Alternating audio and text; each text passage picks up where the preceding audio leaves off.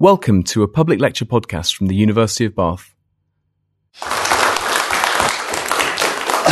Before I launch into time travel, something I like to do, as a writer, I get sent copies of my books in various languages, which are practically no use to me because I don't speak those languages. So apart from keeping one as a trophy, as it were, I try to give away the spares. So just on the off chance, have we got any German speakers in the audience? Yes, we have a German speaker. Sorry, you're beaten to it, I'm afraid, at the back there. And ever so slightly more unlikely, but do we have any Japanese speakers? Was that? We do? Excellent. A double giveaway. There we go. Okay. So the topic is time travel. And as you heard there in the introduction, the surprising thing about it is there is nothing technically in the laws of physics that prevent it, although we tend to think of time travel as fiction. If you mention time machines, the first thing you typically think of is something like Doctor Who or Back to the Future or, of course, H.G. Wells's great original.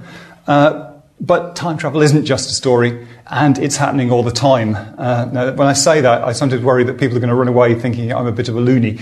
I'm not suggesting there are time machines popping up all over the place, but rather on a natural scale, which is a very small scale, it does happen all the time, as we'll discover. But one of the problems of talking about time travel is that inevitably we ought really to know what time is to be able to do time travel, and the fact is, frankly, we don't know, even if time exists, certainly not what it is.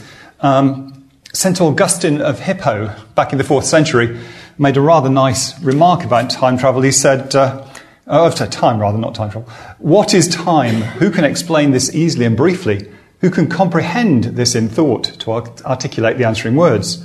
Yet what do we speak of in our familiar, everyday conversation more than of time? We surely know what we mean when we speak of it. We also know what's meant when we hear someone else talking about it. What then is time? Provided no one asks me, I know. But if I want to explain it to an inquirer, I do not know. I think that's fascinating apart from anything else, that I think we tend to think of an obsession with time as a modern thing. And here's somebody 1,600 years ago saying one of the main topics of conversation was time. So it's not exactly a new subject. But why should I refer to a historical bishop when we've got lots of good scientists these days to help us?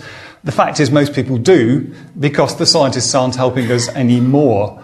If you read Stephen Hawking's A Brief History of Time, which I have done, so you don't have to. The fact is you can go through it from cover to cover, and even though he explicitly says early on that he's going to cover what is the nature of time, at no point in the book does he mention what time is or how it works. He does refer to the relationship between time and space and various other things that we'll come across later, but he certainly never says what time is. Now, Einstein, who's going to crop up a lot tonight, but don't worry too much, there's no advanced mathematics required.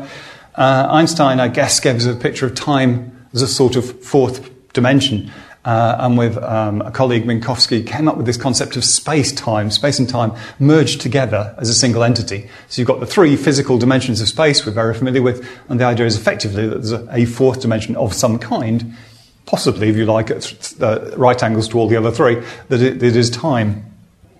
It's certainly the sort of idea that H.G. Wells was working with when he wrote The Time Machine. Actually, about 10 years before Einstein first came up with his ideas on the area, H.G. Wells wrote, his time traveller said in the book, any real body must have extension in 4 directions. It must have length, breadth, thickness, and duration. These are really 4 dimensions, 3 of which we call the planes of space and a 4th time. There is, however, a tendency to draw an unreal distinction between the former 3 dimensions and the latter. But actually, space-time is rather more complicated than just having a 4th dimension like the space ones that somehow we move through at the rate of a second per second, whatever moving at a second per second means. It's actually meaningless when you think about it. And in fact, a lot of physicists will tell you they consider that time doesn't really exist at all as something that moves or changes. One of the pictures they use of the universe is what they call a block universe, where if you think of the 3 dimensions of space, there's also a 4th dimension. It's just there. Past, present, future are all just there. There is no movement. But it's not particularly helpful when it comes to trying to understand what's going on. So I'm afraid I'm not going to actually be able to enlighten you any more than Stephen Hawking could, not surprisingly, about what time is. But I can certainly pick up on the aspect of whether or not time travel is possible. In fact, funnily enough, Professor Hawking did at one point say time travel wasn't possible, he believed, because otherwise, where are all the visitors turning up in their time machines? He actually retracted that a little later because it was actually quite a silly thing to say. But he did come up with that theory. And certainly a lot of people have looked out for them. Don't know why, but 2005 was a great year for trying to spot time travellers. Because at MIT in America, they put on a conference for time travellers. And the idea was, everybody knows about it. It happened at a particular place, a particular date and time. So that travellers were supposed to come back from the future and attend this conference. Unfortunately, no certified time travellers turned up. There were one or two slightly certifiable time travellers, but no certified one. I don't know what it was about 2005, but actually there were two separate things of this ilk. Because at Perth in Australia, they also put up a plaque. I don't know if it's still there, because it obviously didn't work. But they put up a plaque saying, come to this point at this date in 2005 if you're a time traveller. And again, nobody arrived. So we have to ask, if it really does exist, where are they all? And the answer is, frankly, we wouldn't expect them to be here if there were time travellers.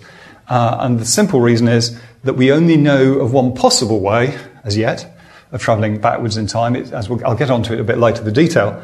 But the way it works means we would not expect to see any time travellers now. And I can illustrate this using my very high-tech piece of equipment, my cardboard box of time, which you can tell is a cardboard box of time because it has a blue flashing light. And what you've got to imagine is that once I've set off my cardboard box of time, what it does is effectively freeze time inside it. So time's running very slowly inside that box. And I'm going to set it up now, go away, and come back in a year's time. So here we are in a year's time, imagine.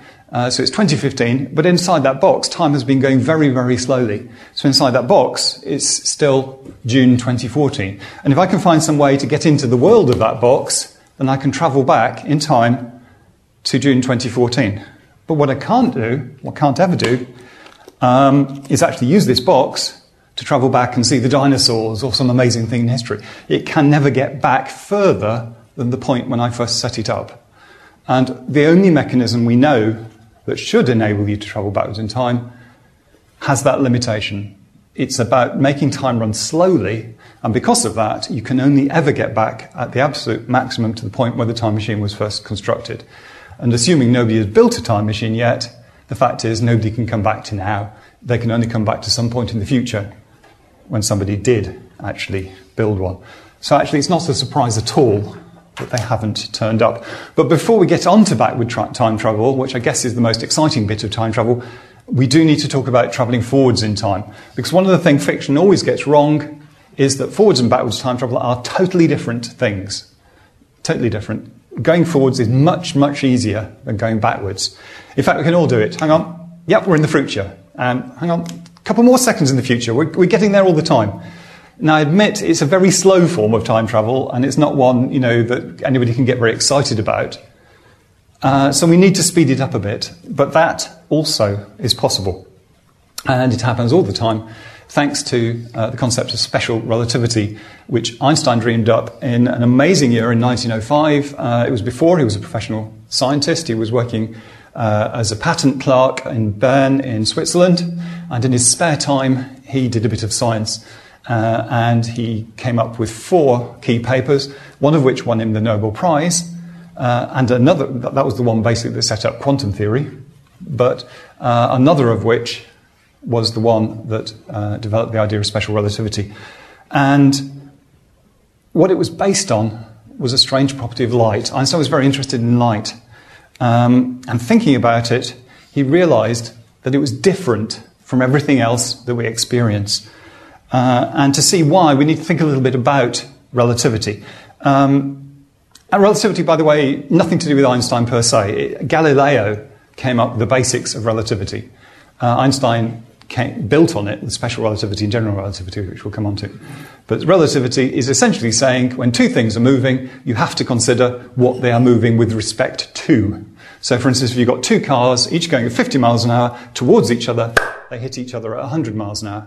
If you've got two cars going in the same direction at 50 miles an hour, as far as one car is concerned, the other one isn't moving. If you're careful, you can step from one to the other, no problem, because as far as this car is concerned, that car isn't moving at all. And we can see this on a larger scale. If you think of yourselves, at the moment, you would probably say you're not moving an awful lot. I mean, yes, perhaps fiddling about a bit, twitching a bit, but the fact is, you're not going anywhere. But that's only relative to this building. If you look at yourself relative, say, to the Andromeda Galaxy, our nearest neighbour as a galaxy, you're moving at many thousands of miles per second. It's all relative. And that's all relativity is realising that before you say how fast something's going, you have to know what it's moving with respect to. And that was what Einstein realised was a bit of a problem when you came to light. Because a few years earlier, the Scottish scientist James Clerk Maxwell had realised that light was an interaction of electricity and magnetism. Because if you move an electrical current, it produces magnetism. If you move a magnet, it produces electricity. And he realised if you had a bit of electricity moving at just the right speed to generate magnetism that was moving just at the right speed to generate electricity, it could carry on sort of holding itself up by its own bootstraps. It could just keep going. And that's what light is, effectively. It's a sort of self-generating electrical magnetic process. And that's all very well, but it only works at one speed. And that's the speed of light. That's why light basically can only go at the speed of light, which admittedly is different in different mediums, but say in space is one particular speed, about 186,000 miles a second. That's the only speed at which that process can work.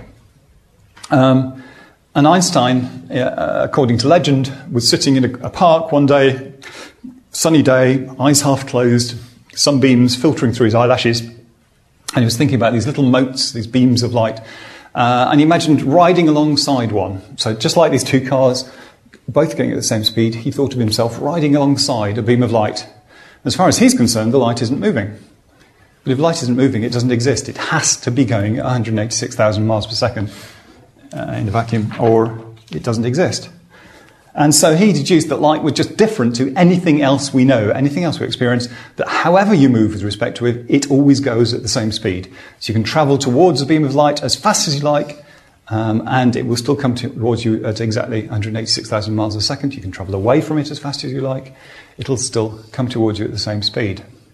And once you plug this into the basic equations of motion and start thinking about what's going to happen, some really weird things come out of it. This is where we get into special relativity.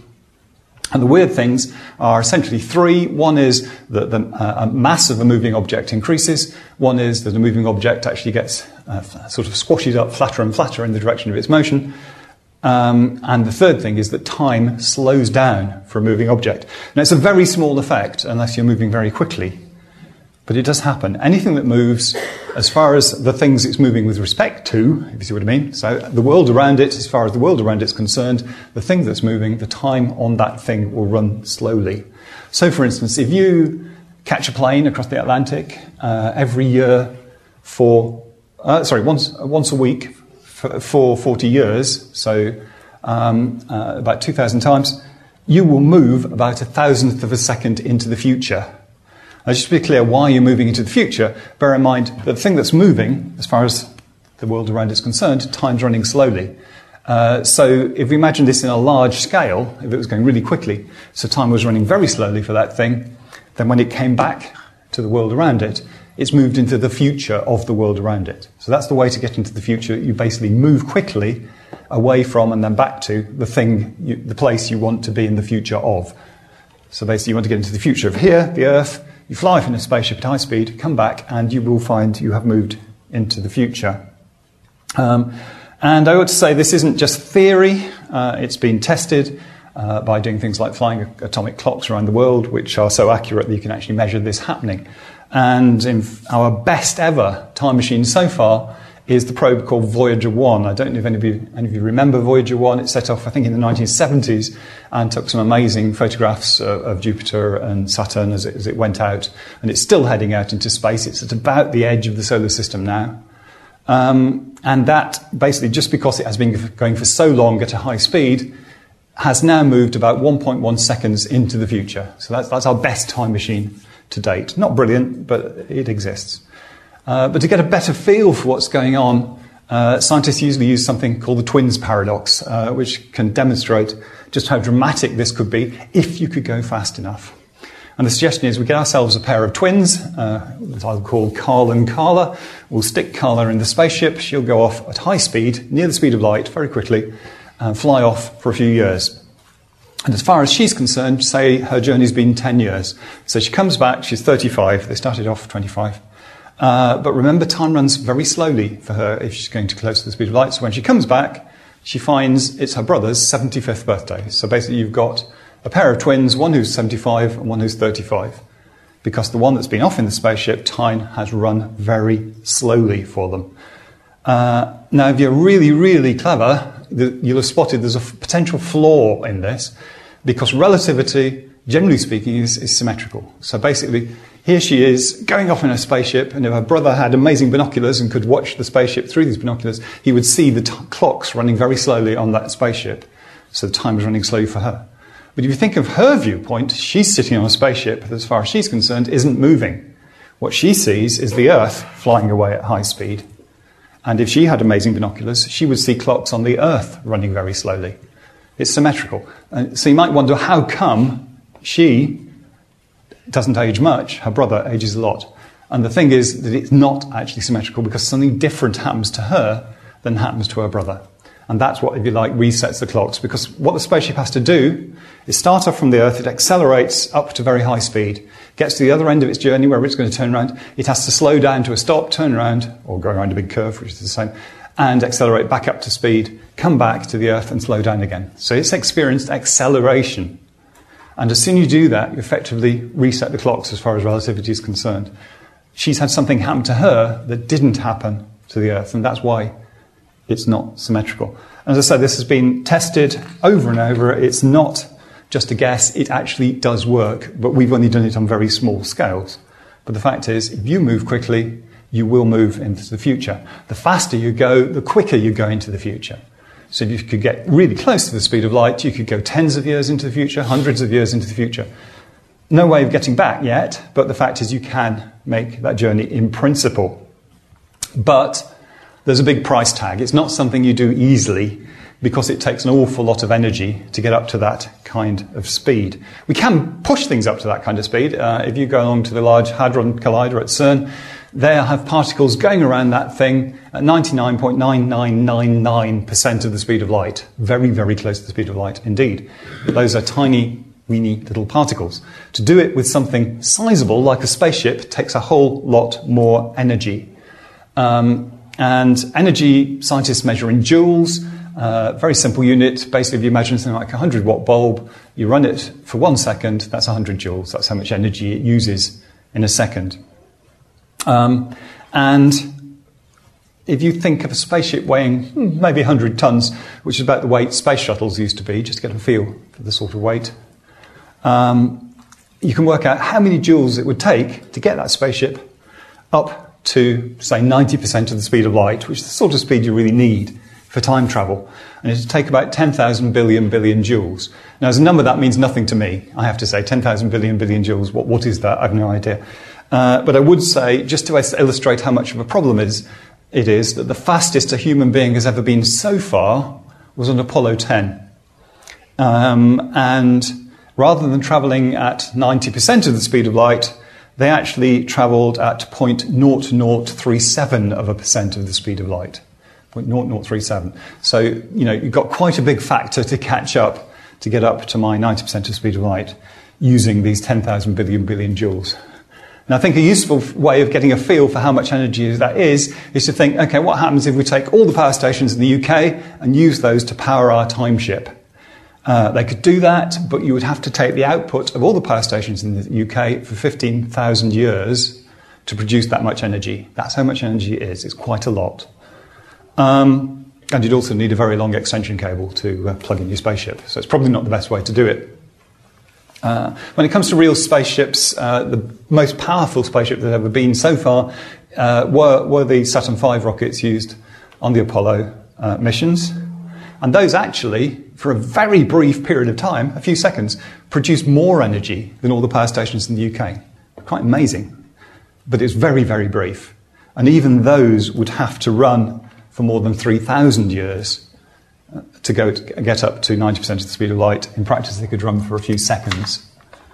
So although travelling forward in time is simple, we do it all the time, anything that moves does it, to make it worthwhile, to make it a real journey into the future, takes a huge amount of energy. And we have to think of how can we get that much energy.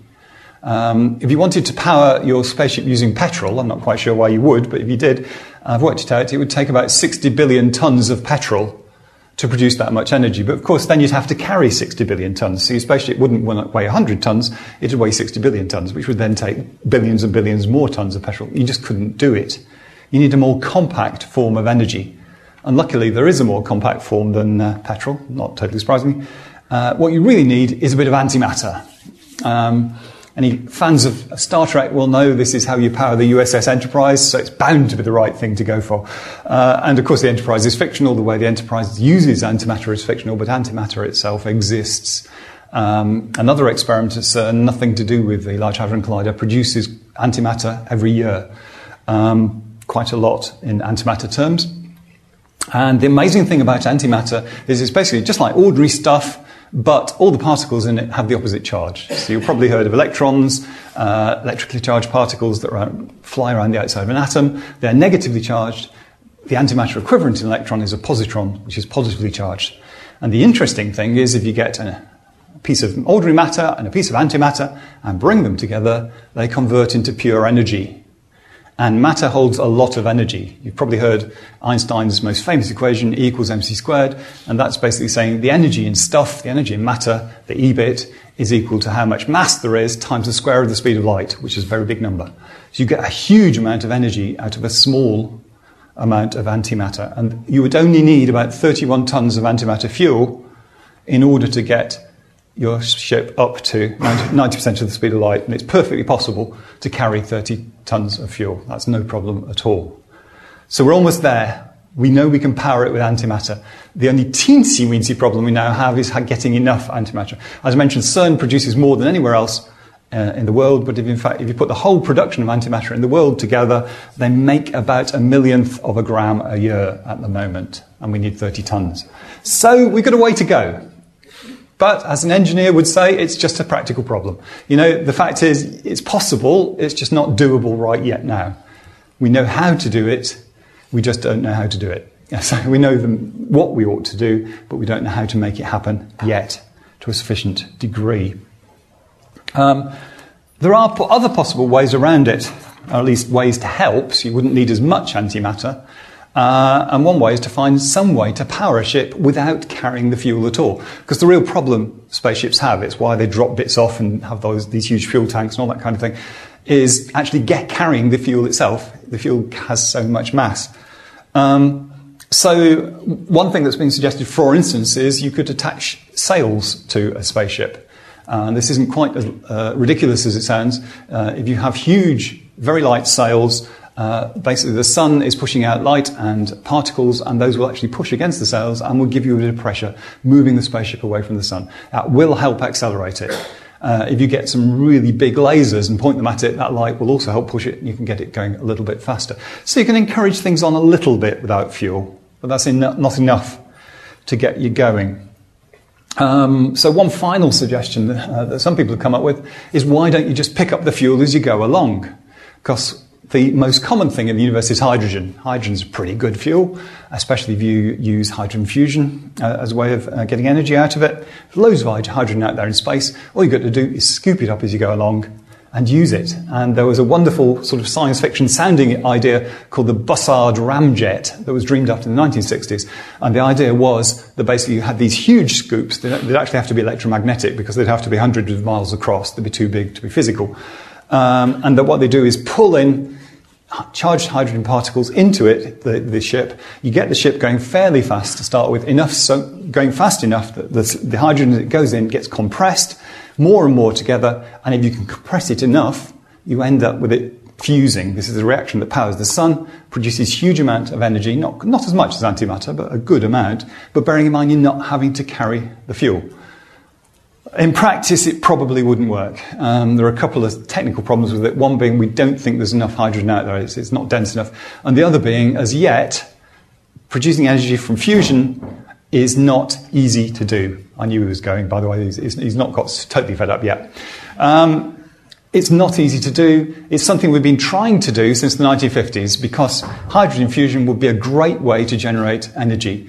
It generates energy more efficiently than nuclear power stations, but doesn't have all the nuclear waste. It uses something much more easily available as fuel. It generally is a great idea, and we're still working on it, but the fact is it's very difficult to do in a thing the size of a power station, and they're wanting to do it in a rocket motor. So it's a way off, again. But again, in principle, the possibilities are there. The last point I want to make about that before we think about going into the past is you also have to worry a little bit about navigation. Because if you can get up to such a high speed, a good percentage of the speed of light, you're passing things pretty quickly. You know, it's not just a matter of going down the M4 at 70 miles an hour. You know, we're talking of travelling at, say, 150,000 miles a second or something like that. That's pretty quick. And because of that, avoiding things could be fairly difficult. You can get away with you could avoid all the obvious really big things because you know where they are and you can predict where they are and miss them. But the problem really is with things like dust. You just can't avoid dust. And at that speed, dust will go straight through you. If it does hit you, it will generate hard radiation. It's not a healthy thing to do. So you'll have to generate some sort of shields that keeps things away from you. So, you know, there's lots of technical advances required to make it work. But it still is just an engineering problem. And the practicalities on the small scale aren't too bad. Getting into the past is a whole different ball game. A theoretical physicist, though, will still tell you it is still just a matter of engineering. It's just the engineering is on a scale that makes that look trivial. I mean, that's Meccano set stuff compared with the engineering we need to get into the past. There are a couple of ways you can think of doing it. The two most obvious ways, one is you get yourself a wormhole. Now, a wormhole is basically a sort of tear in space of time. The idea is it links 2 points in space of time and sort of takes a shortcut through another dimension, effectively linking those 2 points. They theoretically could exist. And if you fly through that, if you get one of the ends of the wormhole into the past, which there is a way of doing, then if you fly through that wormhole, you will travel into the past. But there are tiny problems with that. One is wormholes are totally theoretical. Nobody's ever seen one. We don't know if it's possible to make one. If you could make one, theory says that as soon as anything tried to travel through it, it would collapse. And the only way you could stop it from collapsing is having negative energy. We don't really know what negative energy is, but if it does exist, then yes, it might just about help us to do that. Incidentally, you also need negative energy to make a warp drive if you want to go out and build yourself your enterprise. So practically speaking, that's probably the hardest of the two, or the harder of the two possibilities. The other is, in a sense, simpler. It's just the engineering feat required is a bit mind-boggling. What the recipe says here is take yourself about 10 neutron stars, make them into a cylinder, spin them around very quickly, and if you fly around that cylinder, it will pull you back in time. And to an extent, we're closer to that one because we know where there are thousands of neutron stars, even in our own galaxy. There's thousands of them out there, and they're amazing things. I don't know if you've heard about neutron stars, but they're essentially stars where the matter has collapsed.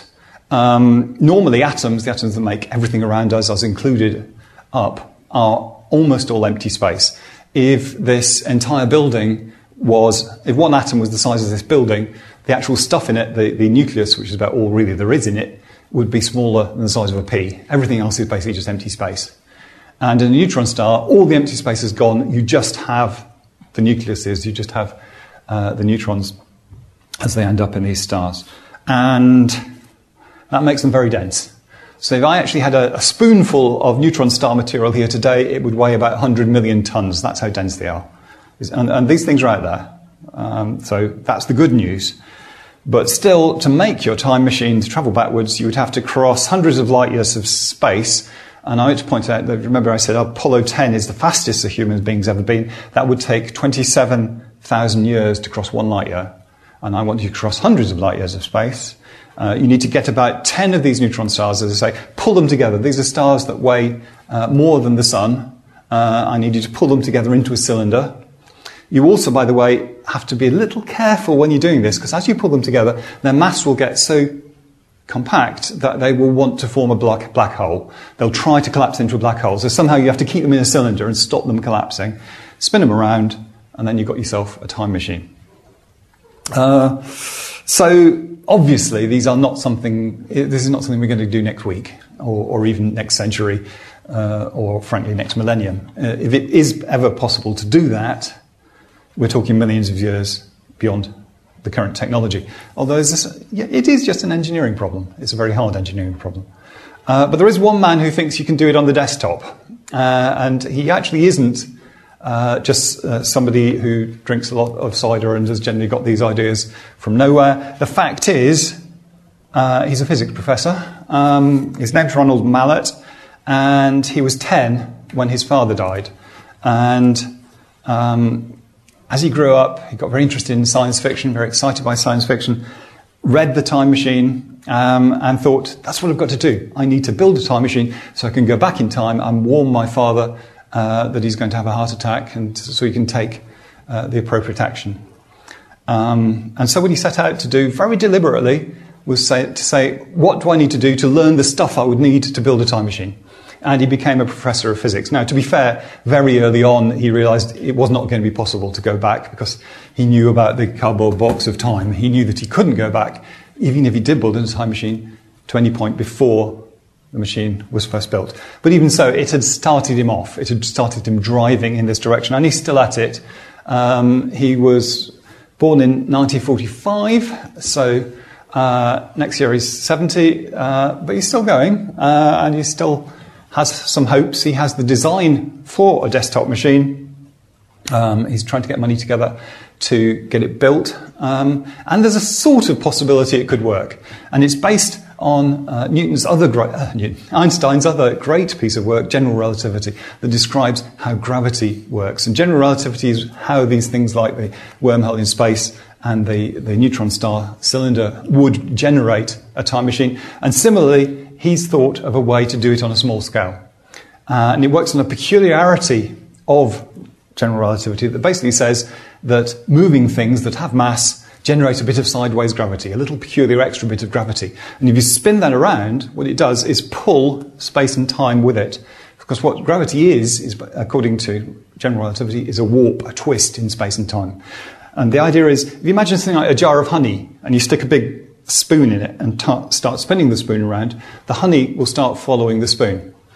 And what frame dragging says is if you get a massive body and spin it around, hence the cylinder with neutron stars, what it will do is drag space and time around with it. And this has been demonstrated, again, on a very small scale. It's been shown to exist.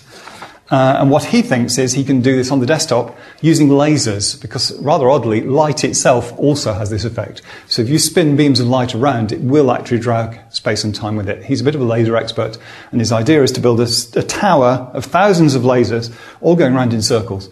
And the theory is that something passing through the middle would actually travel backwards in time. It would only travel a very small distance, millionth of a second or so, but it would, in principle, do it, and it could demonstrate the idea. Now, in a movie, in a film, if he had done this, he would actually go back at some point to see his father. I say it's not going to happen. He realised that very early on. But in principle, there may be something there. There may be a mechanism that we could get to quicker than these ideas involving vast engineering feats. Just to finish off, what I want to do is think a little bit about what would happen if you could do it. So if you did manage to make Mallett's machine or some other machine, set it up, leave it running long enough that you could go back a reasonable distance in time, because bear in mind, all you can do is slow time down. So what you need to do is slow time down and wait, and then you should be able to get back into the past. And that's where the paradoxes of time start appearing where time travel starts getting rather exciting. I just want to briefly mention two of these. You're probably familiar with them already, but it's worth just thinking briefly about them. One's called the grandfather paradox. I must apologise immediately to any grandfathers in the audience, because this isn't very good for grandfathers. The idea is essentially, I don't know why it's grandfathers rather than fathers actually, somebody obviously had it in for their granddad. The idea is that you get yourself a time machine, you go back in time and you kill your grandfather, before your parents were born, whoever mother or father is born. So your grandfather's dead, your parents aren't born, you aren't born. If you aren't born, you couldn't have gone back. If you couldn't go back, then the person's still alive, so you could go back. So you go back and shoot them, but if that's the case, you couldn't go back. And you get into this sort of mental loop of possibilities. You get into sort of time loop of possibility. Just to get a rather more pleasant example. I have a book here called How to Build a Time Machine, which this is a small bits of, really. There's a lot more in there. Now, I'm a lazy person, so if I'd built myself a time machine, what would be ideal is if the me in the future got hold of a copy of this book, put it in the time machine, and sent it back to me before I wrote it. Now all I've got to do is copy it out, send it to my publisher, they publish it, and we've got a very interesting little paradox. Who wrote the book and when was it written? Because the me who was just writing the book didn't write it, I just copied it out. The me in the future didn't write it, they just sent it back. Nobody's written this book, it's appeared from nowhere. And that's pretty remarkable. In fact, it's so remarkable that some physicists will tell you it effectively proves that backwards time travel is not actually possible in this kind of form. There is one very obscure form of backwards time travel you can do that doesn't engage paradoxes, but we won't worry about that now. Forwards time travel, fine, they're very happy with that, but backwards, no. But there are some ways around it. So some people suggest, for instance, if you did go back in time and kill your grandfather, or had that intent, then, if you like, the universe would conspire to avoid it happening. So basically, time paradoxes can't happen. Something would happen that would stop you from doing it. Or if you tried to do it, you would end up back in the future again before you can't set off because you couldn't have set off, so you never set off. Or something like that. That's one possibility. The other rather more interesting one, which really needs another hour to explain, but is based on a concept in quantum theory. One of the quantum theory is the theory of basically of the very smalls, how things like atoms, electrons, photons of light act. And it has some very strange properties, quantum theory, and some people, to explain those properties, come up with a rather dramatic idea that there are actually many, many parallel universes. And essentially, anytime anything happens, so anytime an atom decides to do something or whatever, that actually effectively the universe splits. There's one version where one possibility happens, one version where another possibility happens. So basically you have a universe for every single possibility that every particle could do. This seems incredibly complicated, but they think it's, I don't personally like it, but they think it's a useful way to explain some of the peculiarities of quantum theory. And if that's true, it gets you around the whole business, because basically the idea then is you set off, if you like, from one parallel universe, you kill your grandfather, or you get the book from another of these universes, the one where you didn't set off from the future and do it, so both are possible at the same time. It's not a problem if that is a correct interpretation. And in fact, if we ever do build time machines that go backwards, it will be useful to be able to test whether that interpretation of quantum theory is true. But anyway, whether or not Ronald Mallett actually achieves his dream and builds his time machine, the fact remains that time travel is real. We can do it today, you do it every time you move, just on a scale that is totally unobservable. But anything that moves really quickly will move into the future. It's perfectly possible, and in principle, it's possible to move into the past. So next time you see a film that has time travel in it, or a TV series or whatever, don't sort of sneer about it as being pure fantasy. There's a little element of truth. They usually bend that truth pretty heavily to get the storyline in, but the fact is, there's a little element of truth in there. That's really all I wanted to go through today. I'm very happy to take any questions about time travel or sort of physics and such in general. I do have a selection of my books here. If anybody would like to take a look afterwards, please do come have a look. I'm selling those at bargain prices and happy to sign them and so forth. But also, if you would like to ask a question and don't really want to ask it in front of everybody else because you always feel your own question is one that is a bit embarrassing, feel free to come up afterwards and grab me as well. Very happy to answer any individual questions then. So thank you for your attention, and I hope the time didn't go too slowly.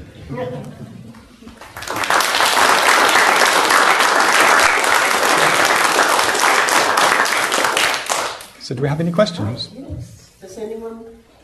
Yeah. I agree with what I'm asking. So, but I was wondering if you could expand a bit more on what you said about negative energy and wormholes. You said that you think you need negative energy, but you don't know what it is or whether it exists. So how can you know that you need it?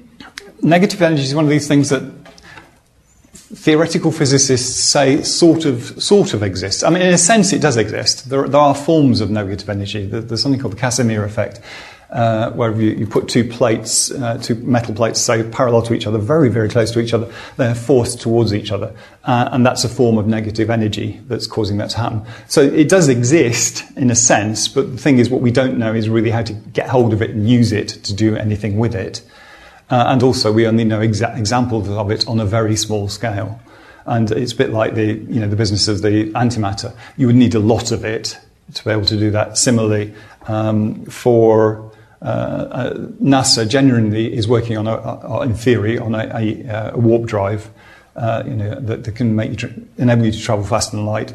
That again uses antimatter, but that at the moment would need, I think, the size of a small planet's worth of negative energy to make it work.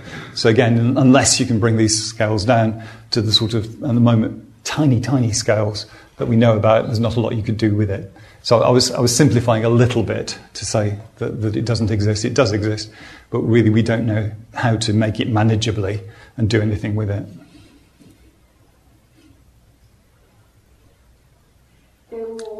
Brave questions? Have I baffled you into silence?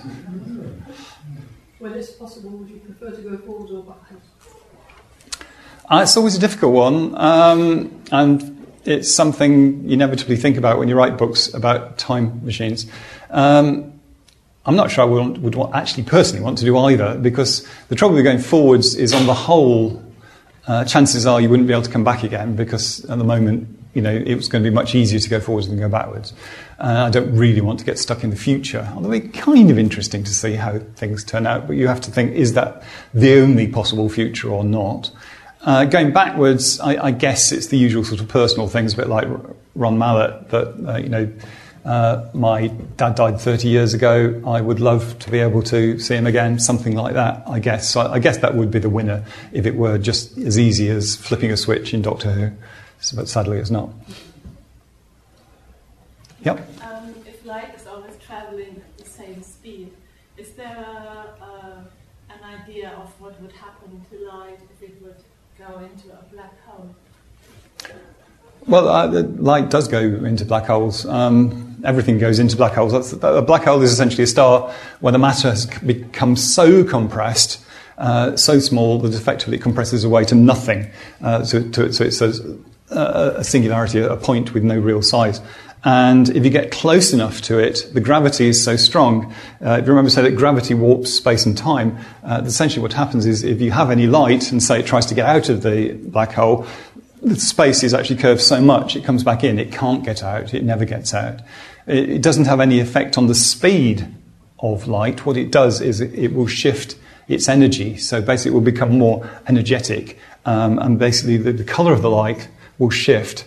Actually, it's slightly confusing because the colour of the light will actually shift, I think, if I'm right in saying, towards the red. But it will basically, light will effectively disappear as it comes near the black hole because it's shifted right out of visibility.